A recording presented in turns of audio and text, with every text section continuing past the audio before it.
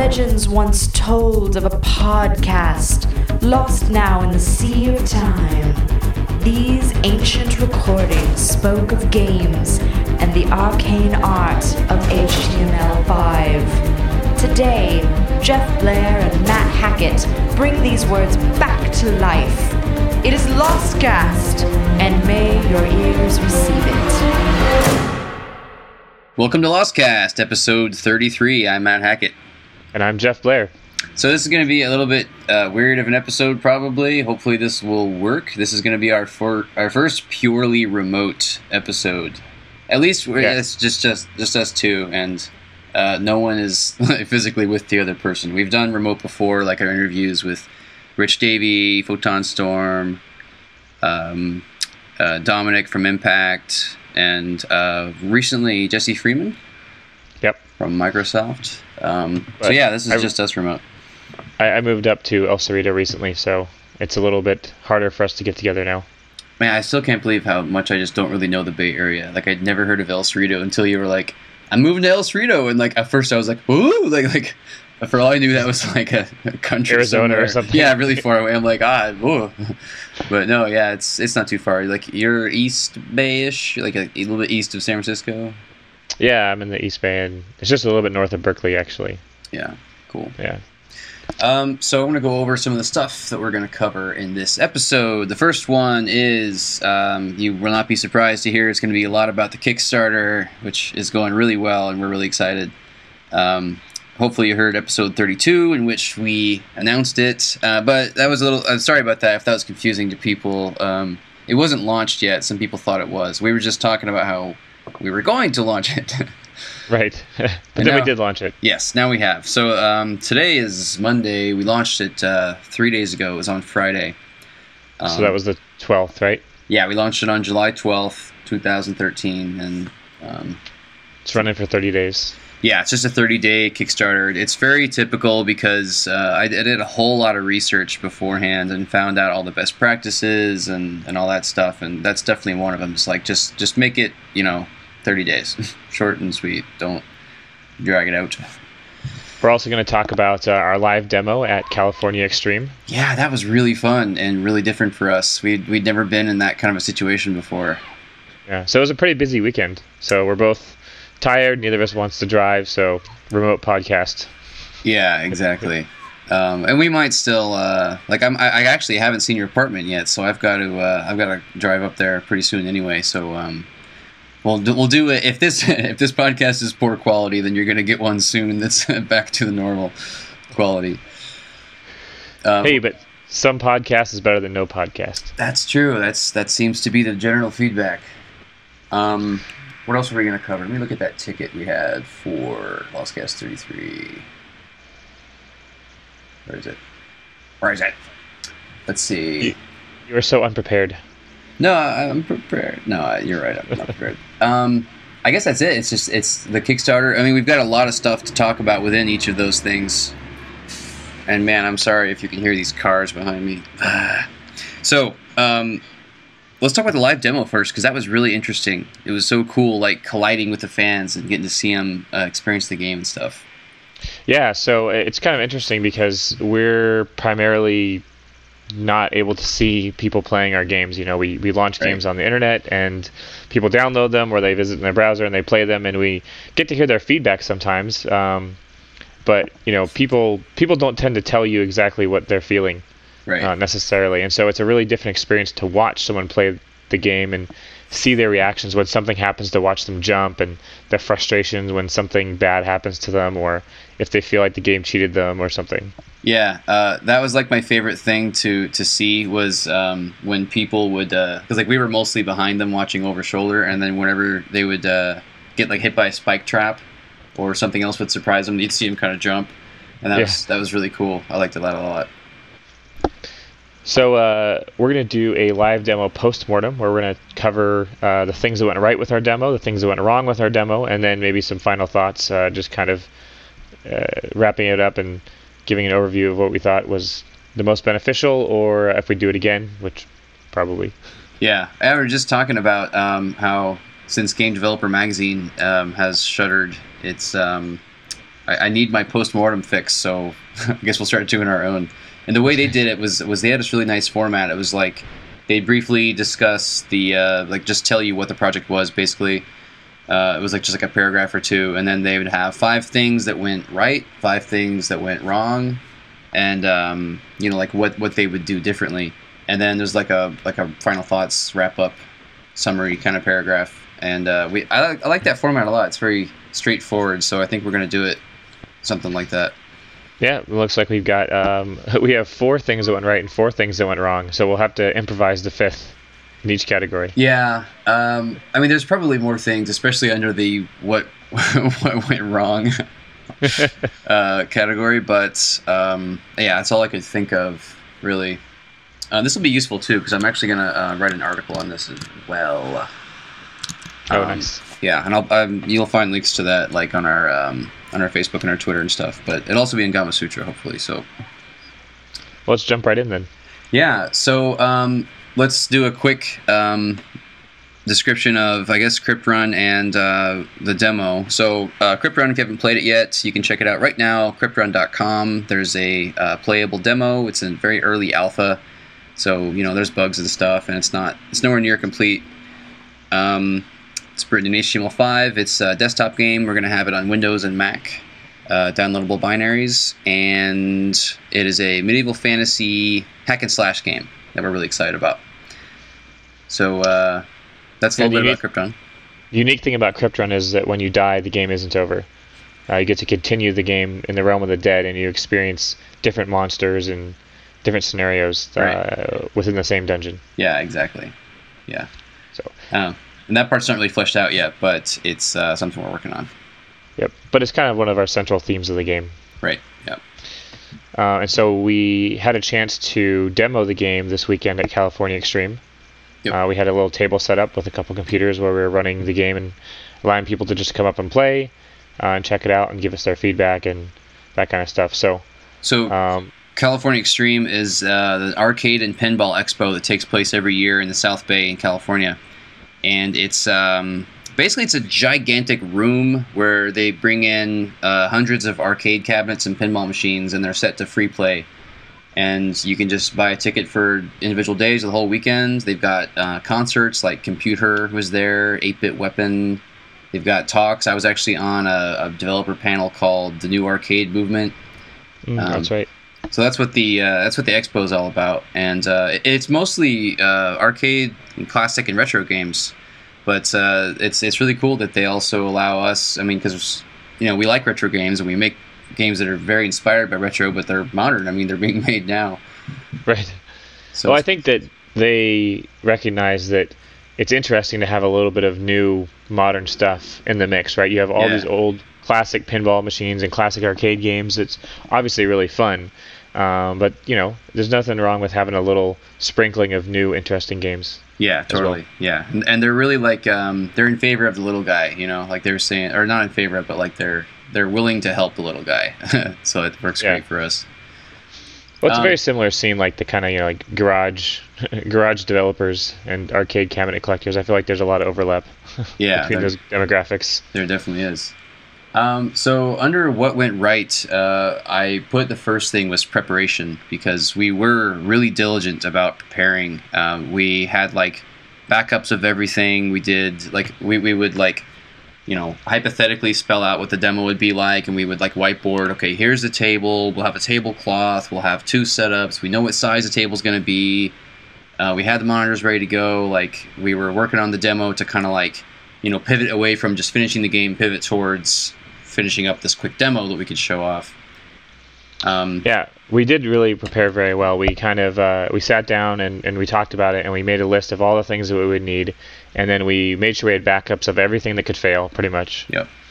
And both of us were very diligent about keeping lists of which things were our responsibility. Yeah. And then bringing those things to California Extreme. Yeah. And we'd also tested all the demo hardware at home beforehand, and all the gamepads and that kind of thing. So we were very well prepared from a hardware and resource perspective. Yes. We also did our due diligence. It was like probably about a month beforehand that we started to order some T-shirts for our ladies, and some demo banners that we affixed to the top of the monitor. You'll see pictures in their show notes if you haven't seen them. It was pretty cool because we had two 22-inch monitors, and we had two 22-inch banners, and they fit so perfectly on top. It almost felt a little bit like a arcade game.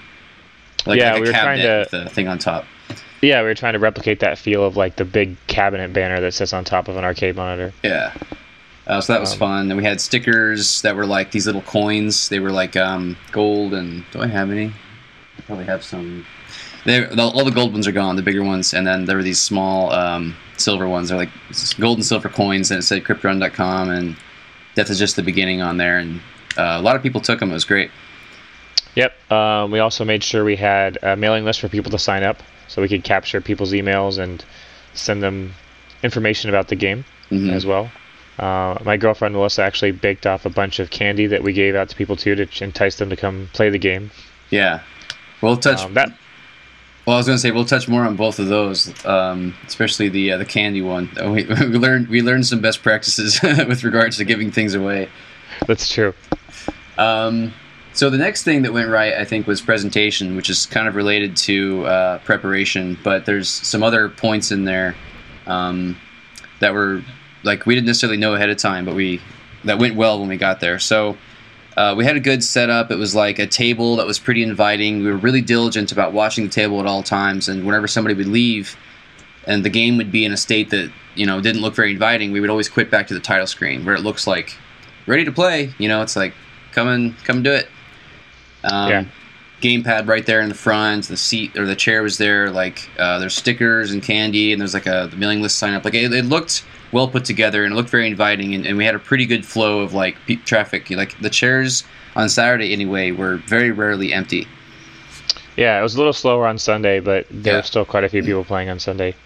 Another thing that I liked that we did was that if there was ever a time where someone wasn't playing, one of us would then go grab the controller and start playing a little bit to kind of give people like a live preview of the game. So anyone walking by, they're not just looking at a title screen, they're looking at actual gameplay. Right. So like when they would walk by, and if they would see two title screens, and our title screen right now, it's not like final. It's not that interesting really. There's just two fire torches, and there's like a little flickering like cave in the background. And when you look at that, it's not really that enticing, But if you see that, and it looks obviously like a title screen, like ready to play, and then you look in the other one and you see like action and fighting and combat, like it's a pretty good pull. Yeah, I thought that went really well. The next thing that went right was we've been narrowing our focus over the last year at least, and we're getting to the point where we're like just desktop for right now. Like we definitely want to get back to mobile, but like that makes a lot more sense once you've nailed the experience in one place, and desktop is where we have the most strength, and it's like I think what really sold it for us was that's where we do like 100% of our development. So, but anyway, for the demo, we had keyboard and mouse support. We have it, and we had gamepad support, but we decided just to go with gamepad completely, or like just to make things simpler. I could be seeing like maybe some players prefer keyboard, maybe they prefer the mouse, and I guess I could see an advantage if you wanted to put those there, just so people saw that there were multiple options.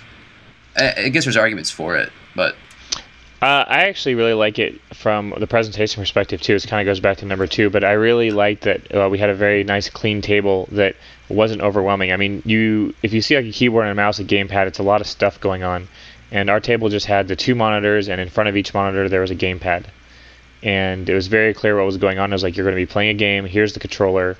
The PCs were underneath the tablecloth, so really it could have been an Xbox, it could have been a PS3, it just happened to be a PC. We actually got a lot of questions about what platform is this running on. People didn't even know, Yeah, they had no idea. A lot of people were actually very surprised that it was running in the web browser. They were. Honestly. But the gamepads worked out really, really well. Yeah, so they worked out so great that the gamepads were they were their own bullet point of it's like what of the things that went right. And another reason that is because we noticed that the game was primarily played by kids, and we were really pleased to see that it like really resonated with them. There were some kids on Saturday. There was this kid who played for between 4 and 5 hours. He was really engrossed, and we think part of the reason that is I actually bumped into this guy named Baz who worked at Raptor, and we were talking about how, like, you know, we grew up with arcade, because he's an arcade cabinet collector, you know, and it's like that's kind of a natural thing to us, is you see that stick with that knob, and you see these buttons, like, and you know, either in a 3 pattern or a 6 pattern. It's just like, if you know, it feels natural. You're used to it, you know.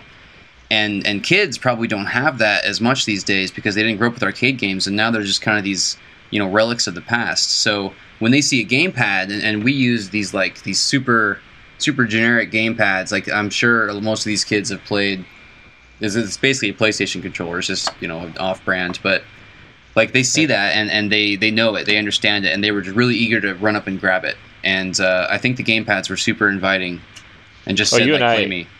You and I grew up in an age where there was arcades that you had to go to play games. Yeah, I mean, exactly.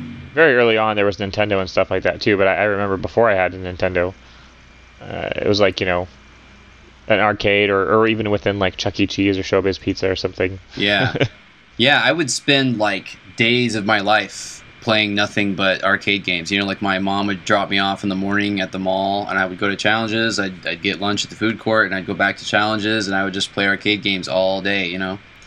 I remember every time we would go to Showbiz Pizza, I would make a beeline for Rampage. Yes. And I would just play that for hours. I love Rampage. My game was Hippodrome, which is this super rare, obscure... it plays like Street Fighter. It's a very combat arena kind of game, just side-scrolling, you know. And just like one-on-one versus, but it's all medieval fantasy, so of course it really floats my boat, you know. Oh yeah, I bet. So I guess the last point would be, I've got mailing list signups here, but I might change that to like we had a good flow. So like if a person would come in and play the game, and if they liked it and they wanted to like, oh, I might want to keep that in mind or something, then we had a lot of options for them. Like there was a really inviting mailing list sign up form right there. We had about 50 people sign up for the mailing list, and that's really big for a small company like us. And they would take the stickers, and like, I mean, I don't know if the stickers will be effective or not. Like they might throw them away, they might put them on the shirt playfully, and then, you know, just forget about it. But like, it's got the website right there, so it's got a chance to retain them, you know. Yeah, it's kind of like our flyer. Yeah, exactly. But I feel like people are less likely to throw it away.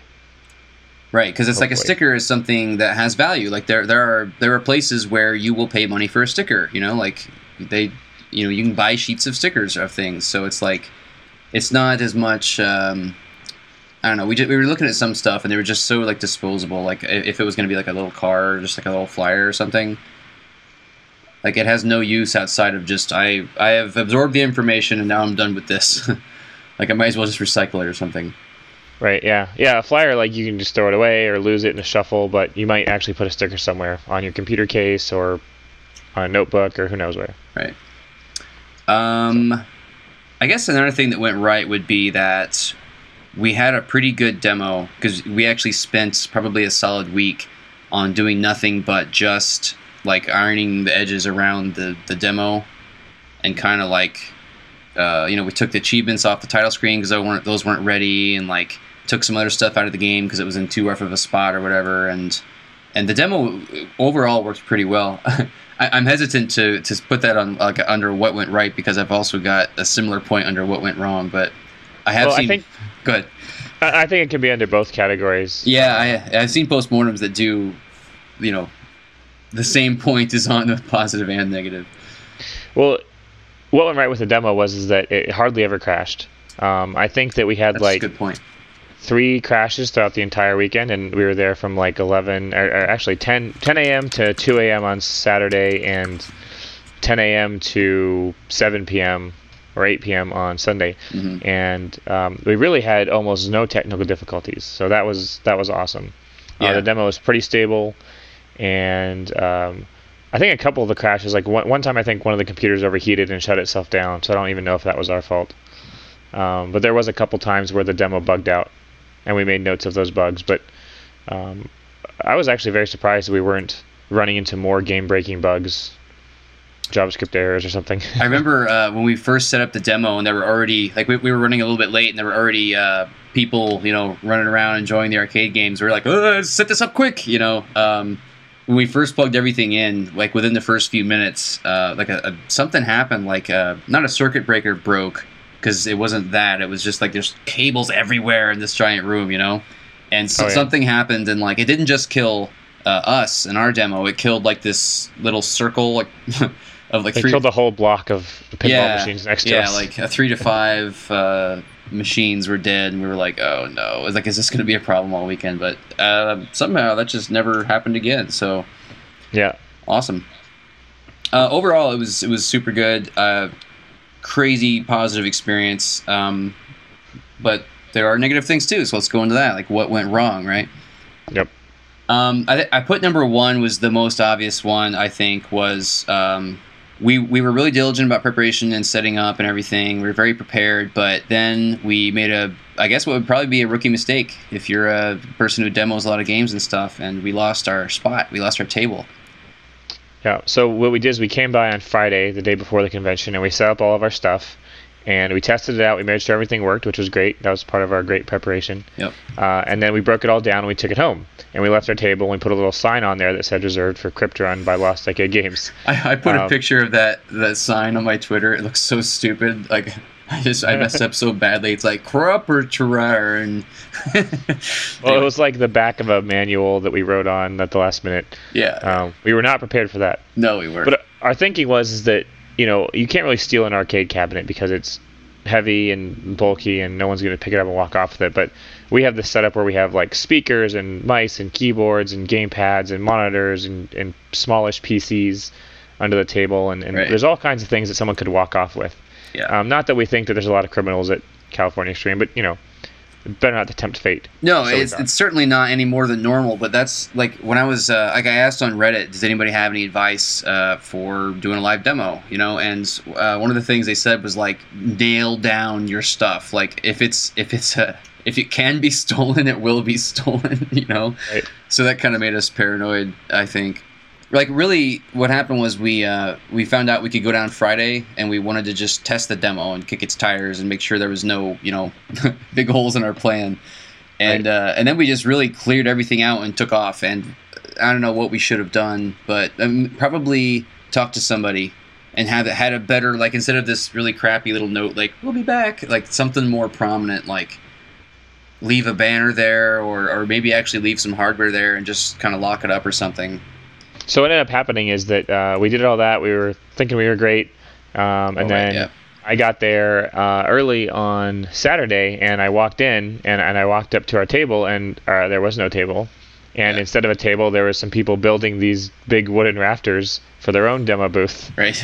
And I walked up to them, and I said something like, I think we're supposed to be demoing here. And they're like, well, someone told us to be here. And so at that point, I was like freaking out because I didn't know if we were gonna have any spot whatsoever. So I ran around the hall like a chicken with head cut off, trying to find one of the organizers. And I finally found this guy, and he was like, oh yeah, we didn't know if you were coming back or not.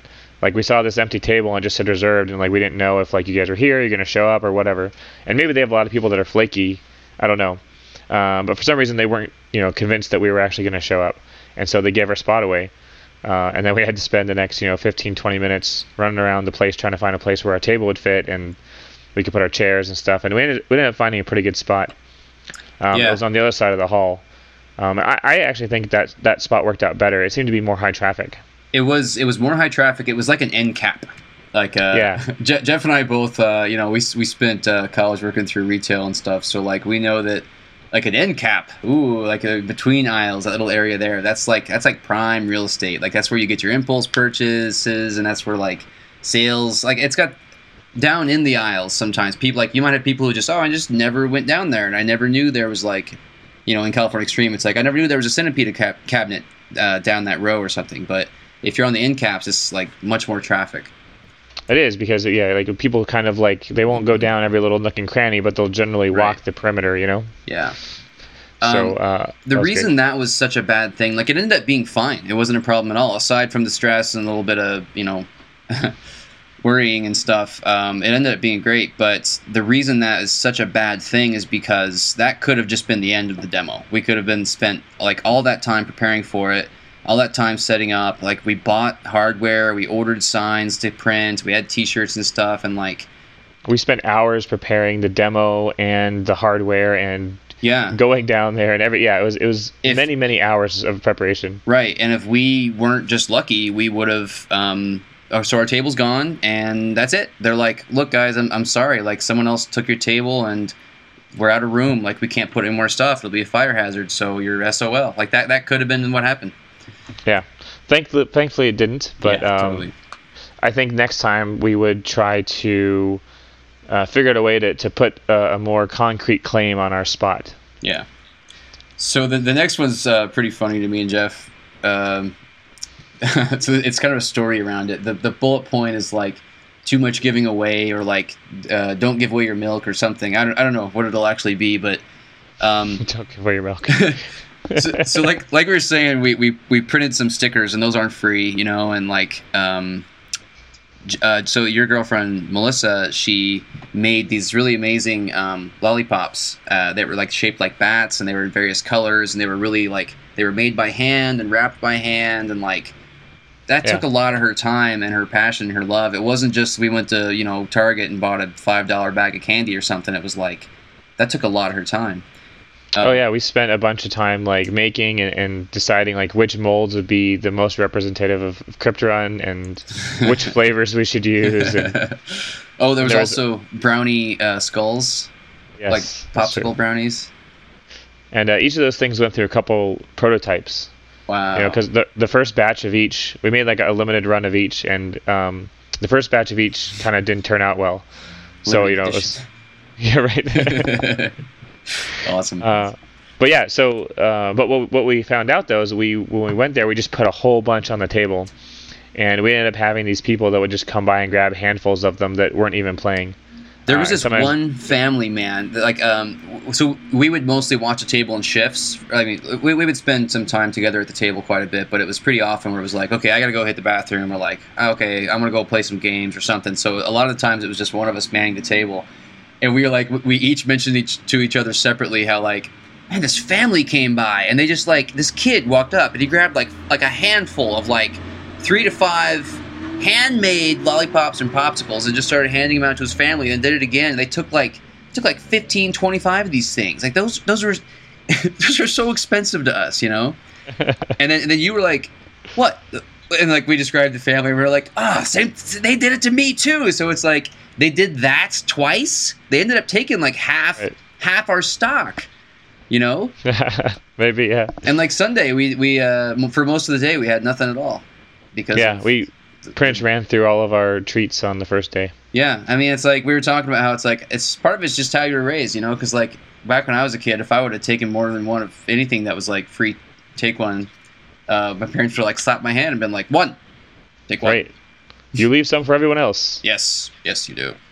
So I guess that's the lesson learned is have a sign. Well, for one, have a sign that says please take one. We've all seen those. A one is underlined, smiley face.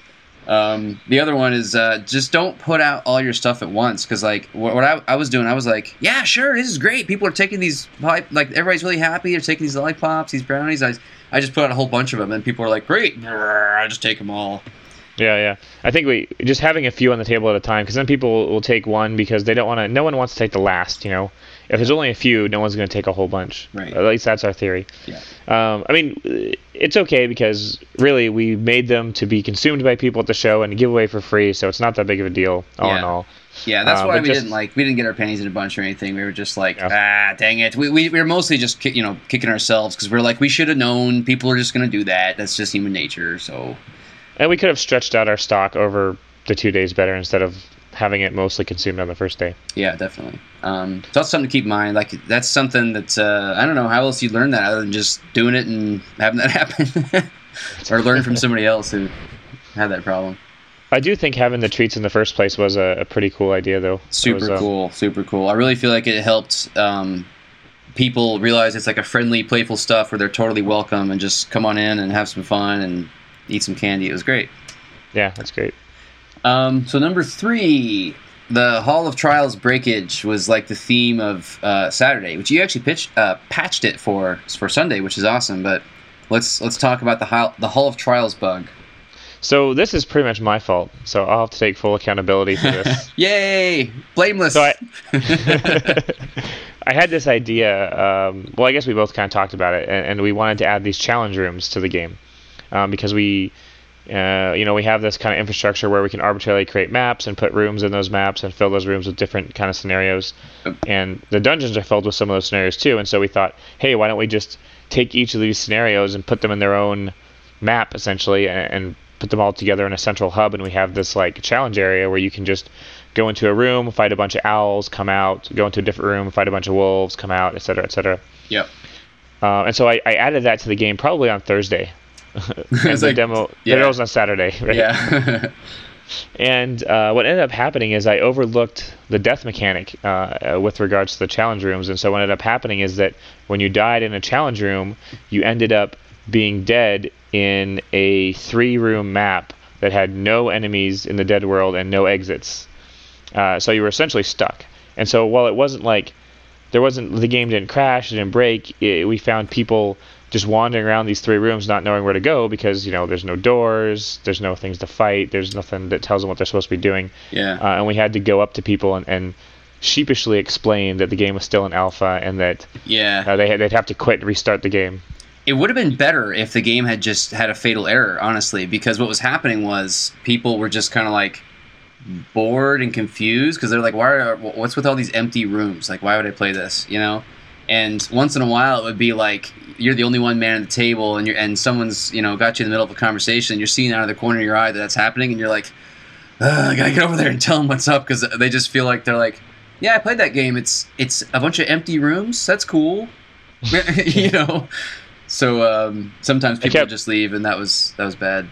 I kept jokingly referring to it as rebooting the players. You're rebooting the players, right?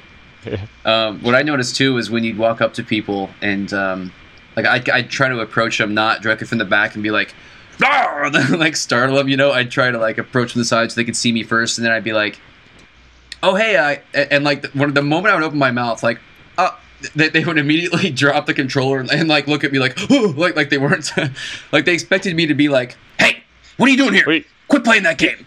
You have to get out of here. Yeah, you've been playing for too long. They were all like startled, and it's not a positive experience. No. But yeah, we'd have this spiel. We'd say like, oh hey, you're currently experiencing a bug. Sorry about that. When you die in the Hall of Trials, the game breaks. So please just hit start and then quit, and you can go right back in. And it was bad too because a lot of times people would quit and then they're done. Like there was about half the time that happened, they would quit and start over, and then the other half the time they would just leave. They would just quit and leave. Yeah. So I don't know. Maybe like if that bug hadn't have been there, maybe they would have been more impressed with the game and thought better of it. And like we failed to convert some people. They were like, "That's totally possible. Your buggy game sucks, and I hate you now." That's right. Like, how dare you make me restart? So the lesson there is that don't add stuff at the last minute, even if you think it's an easy and simple idea. The good news is that you patched it the very night of. I mean, you did it like 3 a.m. after you'd worked a 16-hour shift, and like that's not ideal. Like it would have been better if you could just sleep, but you did fix it, and Sunday it wasn't a problem. We had no problems at all Sunday. Actually, truth be told, I fixed it in the morning. Oh, okay. Well, I just lied to everyone. Thanks, Geoff. You're welcome. It makes me sound more hardcore than I am. Yeah. But no. It does. No, I fixed it in the hotel in the morning, and then I just patched the games when I got to the expo at like 9:30 or 10 or whatever. Yeah. So the next point is related to the demos, or obviously the demo, but the Hall of Trials and all that, because it was a lack of focus in our demo. We were talking about. Well, we'll talk about what we're going to do next time to fix it. But first, here's the problem: is the title screen, right, for the demo, it was there's 3 options on the title screen. There's tutorial, play, and options. And it was pretty often most people I would say went into the tutorial, and that was good. But very common, people would just skip it and go to play. And that was largely fine just because the controls are so simple. It's left analog stick moves, right analog stick fires, and you're going to know how to play the game at least. You may not know exactly how to handle the game objects and stuff. Well, that's not always true, though. I saw at least, I would say, 10 to 15 different people who grabbed the controller, hit play, and went into the game, and they started moving around with the left stick just fine, but they were trying to hit the buttons to fire. Right. And right now in our game, the buttons don't do anything. You attack with the right analog stick because it's a twin stick kind of shooter. And so they would just be sitting there running around, hitting buttons on the face buttons of the controller, not knowing what was going on. I'd have to lean over and say, oh, you attack with the right analog stick. Yeah, so that was the other thing that we had to do. Like, we had these two spiels or whatever. The first one was the Holo Trials bug, and that was the second one was much more minor, but it was very often you'd be like, really, you had to say one thing. You're just like, oh, hey, just use the right analog stick to attack. But it had the same kind of effect where I would come in and just say that one quick sentence, but they would be like, oh. They'd look at me like I'm going to kick them off or something. Right. So it's, again, not ideal. Not really. Yep. And when you went to play the game, so the tutorial actually was, I think the tutorial is one of the best parts of the demo. Most people got through it. I think there was only a couple people that kind of broke the tutorial by dying early or something like that we didn't really expect. But I would say 99% of the time the tutorial worked as intended, and people were able to complete it at almost all skill levels, which was pretty good. Yeah. I think. And then I think one of the other problems we had was that we had this kind of town hub. So when you hit play, you kind of go into this like really lame town area where you can either go into the cemetery, which is the first level, or Lameville, right? Yeah. You can either go into the cemetery, which is the main game, or you can go into the Hall of Trials. And both of those options were given equal treatment visually. And so what happened is that people would go into this town hub, and it would be like, you're in town. Here's a door to the cemetery. Here's a door to the Hall of Trials. And too much choice. People didn't really know. They would wander around. They would like attack some of the barrels, and then they would just wander through one of the doors. And half the time they would go into the Hall of Trials, and every time that happened, it would make me cringe because I knew that when they inevitably died in the Hall of Trials, they would be then stuck.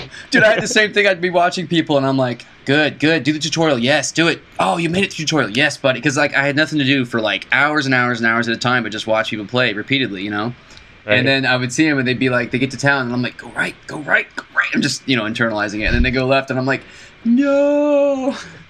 And that was mostly on Saturday when, like, Hall of Trials, first of all, it wasn't much different because the environment was the same, and like, I don't know. I wanted people to go to the cemetery, and then because they go to the Hall of Trials and have the bug, and that was frustrating. Yeah.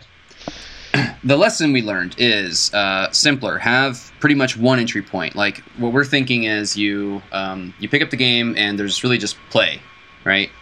And that dumps you straight into the tutorial. No matter what. Yeah, no matter what. The only downside I can think of that was we did have a lot of repeat plays, but like that kid who played for 5 hours, he would go in tutorials sometimes just for something else to do because he explored the rest of the content so thoroughly. He was like, he did every trial multiple times, the Hall of Trials. He's the only kid I saw that got to the boss because the game is way too hard right now. He got to the boss, and of course the boss demolished him. But he saw like pretty much all the game, and so he would just go back to tutorial because he's like, I haven't been to the tutorial in a few hours. I'll go back. That's true. Yeah. Yeah. So next time, I would propose that we force the tutorial. I think it's okay because most people aren't going to come back and play again, or they may not. I don't know. It's hard to say. But I saw there was actually a decent amount of repeat players, but I think forcing the tutorial might be better. Maybe there's a way we can allow a return player to escape the tutorial early or something. Well, I mean, really, when it comes to a live demo, what you want is like.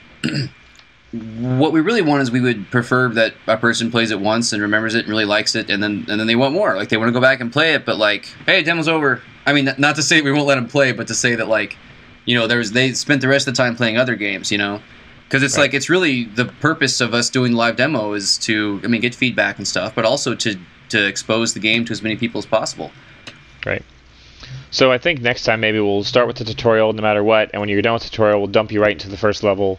Just kind of this very consistent flow. We're not going to give you any weird decisions like, oh, you're in this quasi-lame town with random doors and you don't know what's what. I explained it to this one guy because like people will flag us over once in a while because they can tell we're hovering around or we're the devs. So they had this one guy. He's like, can I talk to this villager? Like, does he have any information or anything for me? And I was like, no, he's only good for killing right now. That's all you can do. Like, you can't do anything else. And there's no penalty, so just kill him because it's kind of entertaining. Yeah, his only purpose is to die. Yeah, I was like, it's the lamest population 1 town you've ever seen in your life. There's nothing to do, and there's only one guy, and you can only kill him. He's like a deaf mute. Yeah, worst town ever. We probably should have just cut that from the demo entirely. Yeah, probably. But overall, terrific exposure. The best like collision and interaction with people that we've ever had in the history of our company, which we've had for 3 years, and we've even been independent for 1.5 years, and like that's the best yet. That's our first live demo ever, and it went really well. Yeah, I think we did a great job. Everything went better than I had hoped, and of course we made some mistakes, but none of them were catastrophic. Yeah, they were mostly just like mistakes that made us really nervous and stuff like that. It wasn't like, it didn't hurt the gameplay, or it didn't hurt the demo. It didn't like we never had a station that was out of commission. Like we both had both computers up all the time. Oh, I should make a note about this. The other thing that went wrong was we had screensavers enabled. Oh yeah, I turned those off eventually. Yeah, but there was also the computer on the right had the screensaver pop on once in a while, but the computer on the left, was it the same thing, or was that something else? It was a screensaver, wasn't it? No, it wasn't really a screensaver. It was just the power saving. So both computers were in put the monitor to sleep after 15 minutes of inactivity. Right. And for some reason, I think that the gamepad doesn't always keep it awake. Yeah, I ran into a really annoying problem with the gamepad recently. So it's not like the gamepad is not a first-class citizen in the gamepad API, because or to computers in general, from what I can tell, because like if you move your mouse or if you just touch a key on your keyboard, any computer I can think of will wake back up, right? They don't care about the gamepad, so you're sitting there, you're very much interacting with your computer, and the computer's like, I don't care, I haven't heard from you in a while, so I'm just gonna shut off. And it's so like you're sitting here in the middle, and you're like, oh, I was right here with you, pal. Right. So the lesson learned there is make sure that I actually did a lot of preparation on the computers. I created like very clean LDG profiles with just the game. That was nice. And like nice wallpaper and everything. But what I had forgotten to do was go in and turn off all the power saving stuff so that we didn't have this problem. I'm gonna make a note of that too, because I thought that was super cool. It definitely made the demo simpler. I wouldn't have thought of that personally, because I'm not that forward thinking, I guess. But so imagine if it was my computers, it would have been like, especially man, my Windows machine.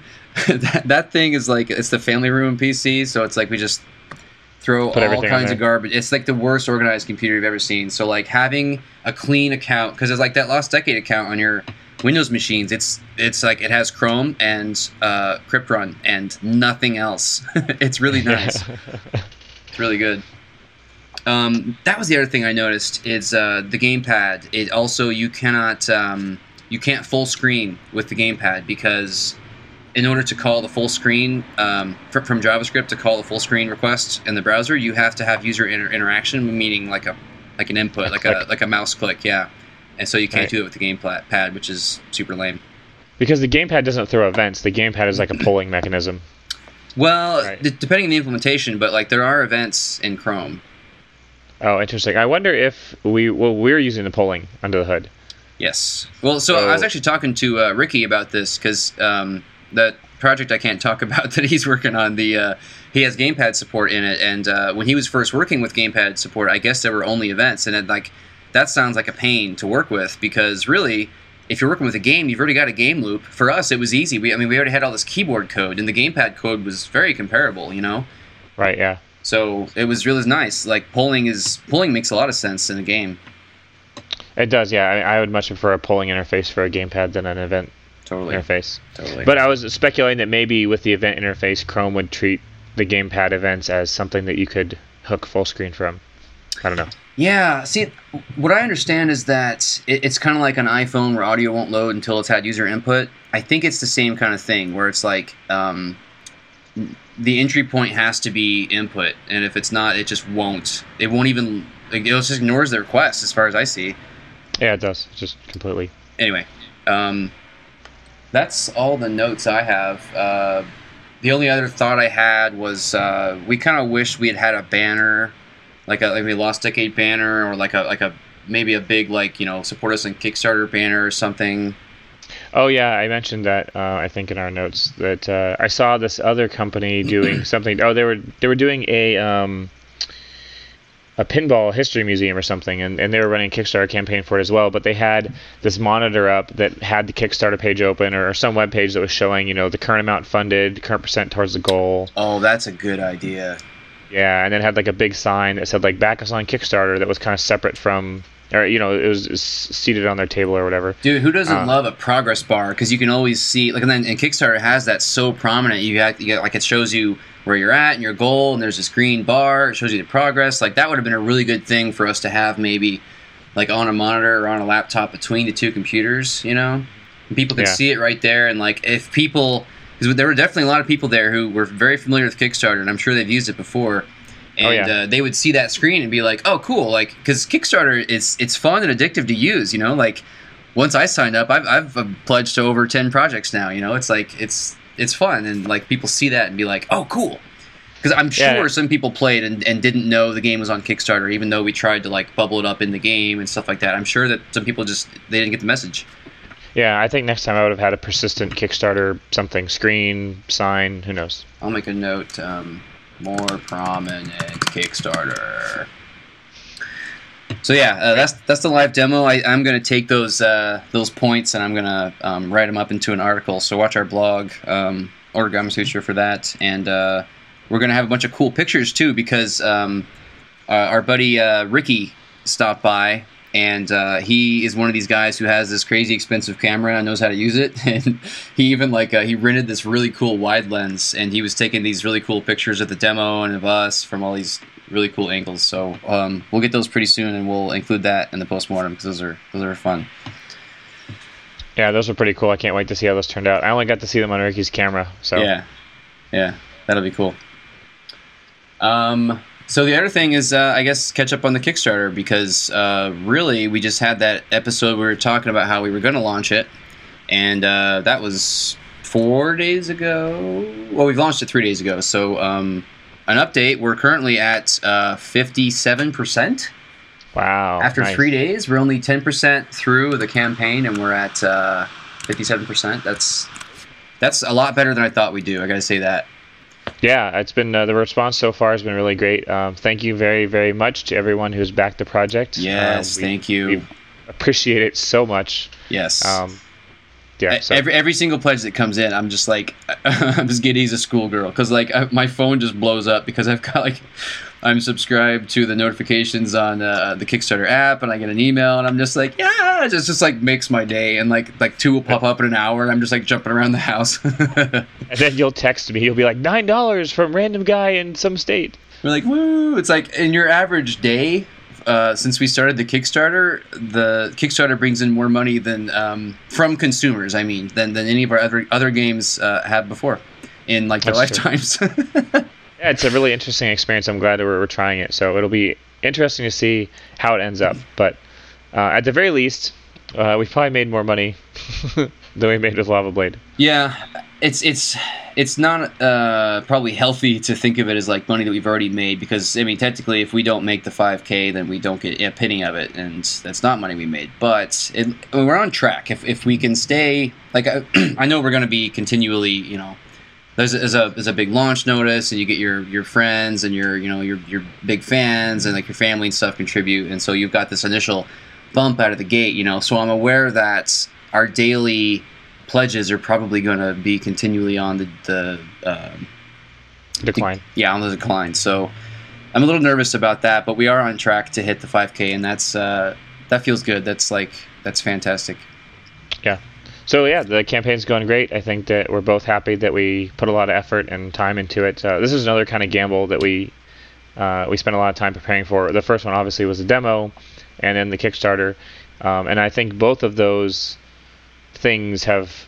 I mean, the Kickstarter's obviously not over yet, but I think it's paying off, at least in experience and exposure, hopefully. Yeah, I'll say this. Even if the Kickstarter fails, I can't imagine that we wouldn't be able to relaunch it and have it succeed the next time or the following time. We're learning so much almost on a daily basis about it, and we're getting better at it. One cool thing, or the most dramatic improvement I would say that we made, was the the video.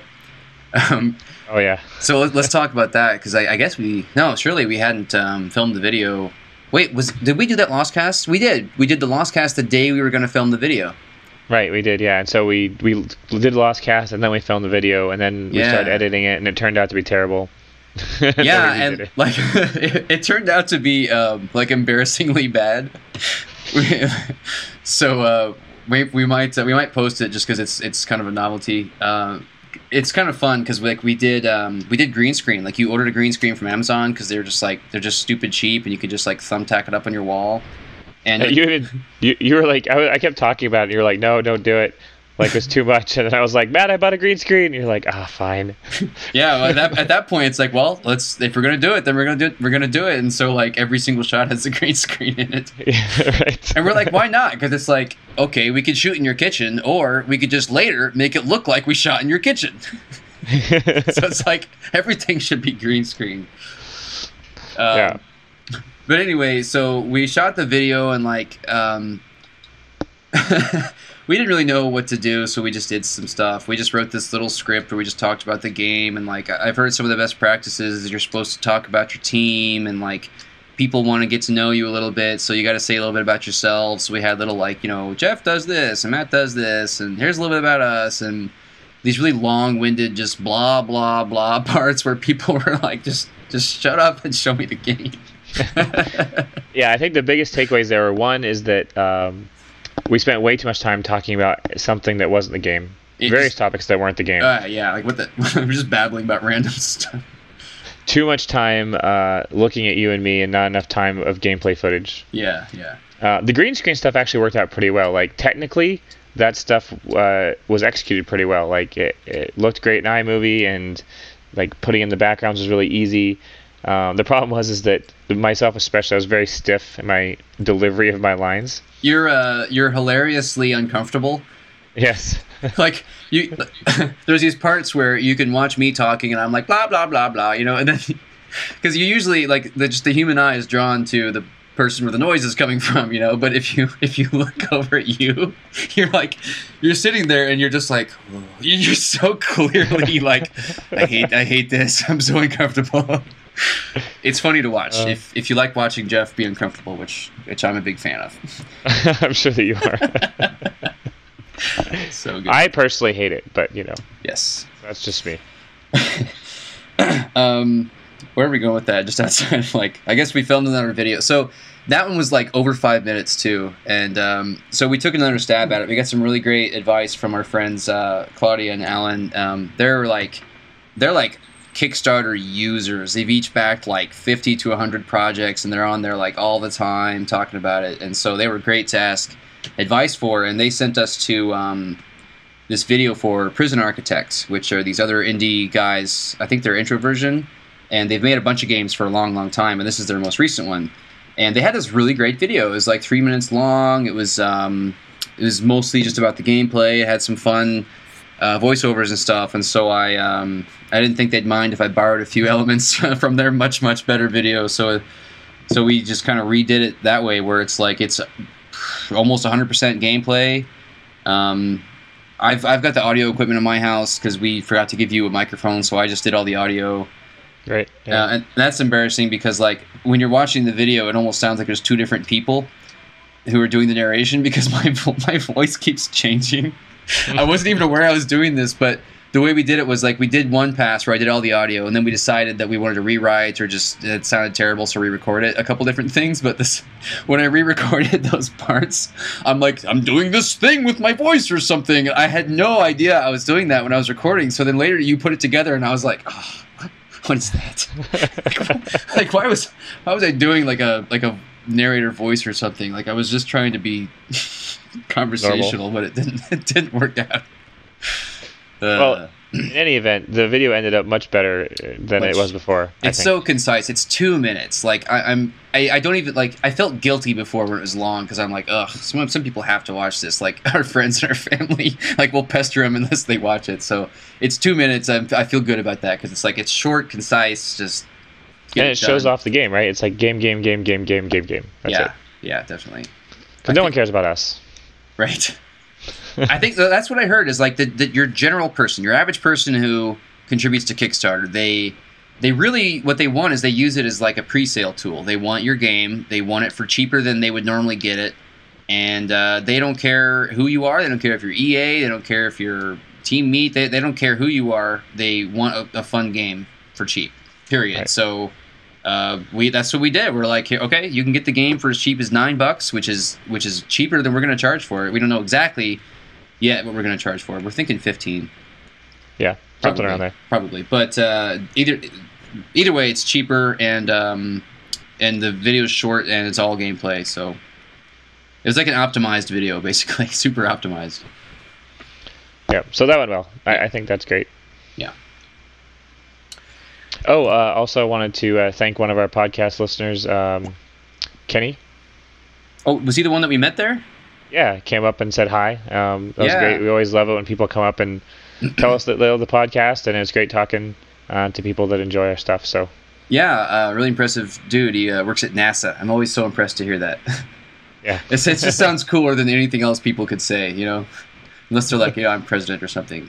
But even then, I work on rockets that go to space. I'm like, I can't really compete with that. I make games in JavaScript. They're like, that's adorable. We're saving the future of mankind. At least you're keeping them entertained. Anyways, yeah, we very much appreciate people coming by and saying hi. It always makes our day. So yeah, that's cool. So I guess that's it, really. We are continuing to push really hard on the Kickstarter. We just today planned out we're going to do at least 4 big updates, so that's once per week, but we're also going to be doing some live development, maybe. We're going to try to see if we can do that. We're going to do some more time lapses and some more articles and another video, which will probably involve green screen this time. Yay, green screen! Yeah. We have a new Facebook page, which is facebook.com/LostDecadeGames. Which is, isn't that nice? Because before it was like, oh yeah, just go to our Facebook page. It's facebook.com/3121485 page/lost-decade- no. Yeah, none of that. Terrible. Facebook/LostDecade. Awesome. And we have a sad number of users. It's people who like us. It's only like 200, and like Facebook has such a bigger audience. Like I would have thought we would have more Facebook likes. You and I are much bigger Twitter users. So yeah. I think it's just natural that that's going to happen. Neither of us really use Facebook all that much. I mean, that's true. You probably use it way more than I do, and you don't touch it. Yeah, I don't use it at all. We have 1,000 more Twitter followers than Facebook equivalent of followers. Yes, but we post all of our content there, and so if you want to like us on Facebook, do it. Yeah, and you can see all of our updates and all that other stuff. So.